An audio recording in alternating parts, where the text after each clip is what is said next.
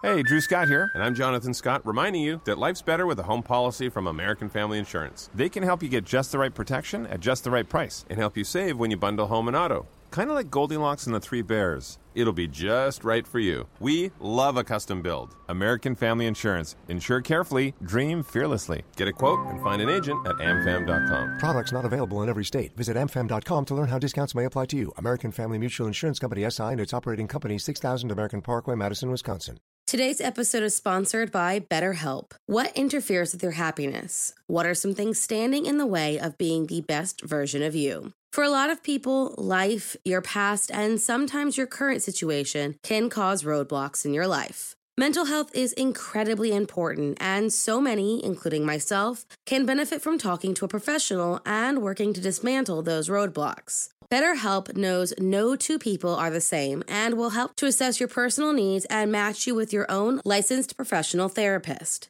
These incredibly convenient appointments are in a safe and completely private online environment, and you can start chatting with your new therapist in under 24 hours. It's not self-help, it's professional counseling. You can message with your counselor at any time and get a timely response, plus schedule weekly video or phone sessions, which means no driving to an office, no waiting rooms, and no awkward small talk. Just meaningful sessions with experts who specialize in things like depression, stress, anxiety, relationships, trauma, family conflict, LGBTQ matters, grief, and so much more. There is truly someone there for everyone. And BetterHelp is committed to finding your perfect match, which means if you and your counselor don't mesh for whatever reason, they make it easy and free to seek someone new if needed. BetterHelp is more affordable than traditional offline counseling. And with financial aid available and access worldwide, they truly make it easy for anyone to seek the help they need.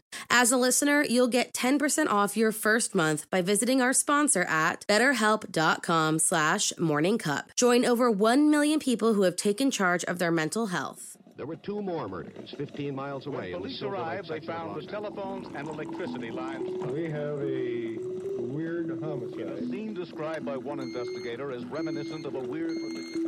Morning. The fear that some unknown person lurks in the shadows behind your vision leaves many anxious with fear. But what if you couldn't hear your attacker? Or hear when a friend is struggling for their lives?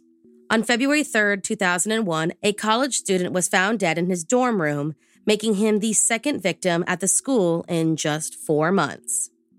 So if you like your coffee hot, but your bones chilled, sit back and start your day with a morning cup of murder. On September 28, 2000, 18-year-old Joseph Messa Jr. told his resident advisor that a fellow student at Gallaudet University, an 18-year-old boy named Eric Plunkett, had missed his tutoring session and that, when he went to check on him, smelled a foul odor coming from his dorm room at Cogswell Hall. The advisor went to check on the boy and opened the door to find his lifeless body lying in a pool of blood. Police were called and determined that he died from blunt force trauma to the head, face, and lower back. A chair in his room showing signs that it was his murder weapon. However, the room lacked any useful clues and the case quickly started to cool. That was until 4 months later, when a second student, a 19-year-old boy named Benjamin Varner, turned up dead in the same dormitory on February 3rd, 2001. This time, the murder weapon was a knife, and Benjamin had 17 stab wounds covering his head, neck, and chest. A crime scene so bloody that the FBI's blood splatter experts were called immediately. Now, one piece of information I have yet to give makes this story, in my opinion, much more terrifying. Gallaudet, if that name doesn't sound familiar, is the premier school for the deaf and hearing impaired in Washington, D.C., meaning both boys were brutally attacked without a single person hearing them cry for help. It is also likely that they didn't even hear their attacker approach, though some believe they may have willingly let him or her into their dorm room. So to say that the students remaining on campus were terrified is probably an understatement. Police scoured the entire campus and conducted over 100 interviews to try and figure out why these boys were attacked and by who. But due in large to language barriers and the hearing limitations, police found their interviews were both time-consuming and getting them very little information. Then came an important break. Police found out that a check for $650 was written from Benjamin Varner's bank account by Benjamin days after his death. The forged check was made out to that boy from the beginning of the story, the boy who alerted his advisor of Eric's absence, Joseph Mesa Jr. Joseph was a 22-year-old boy from Guam who lived in a dormitory hall right next to Cogswell Hall. And when police checked inside of his room, they found a blood-stained tennis shoe that matched the footprints found at Benjamin's crime scene. The young boy was arrested and pretty quickly confessed to the crimes.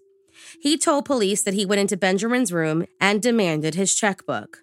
When he said no, Joseph began stabbing his friend, a friend who had once given him money for a cab fare and given him his desk chair simply because Joseph liked it. When he was sure he was dead, he took his wallet and credit card and fled the scene. A similar situation happened to Eric Plunkett, though he was choked and beaten before having his wallet stolen.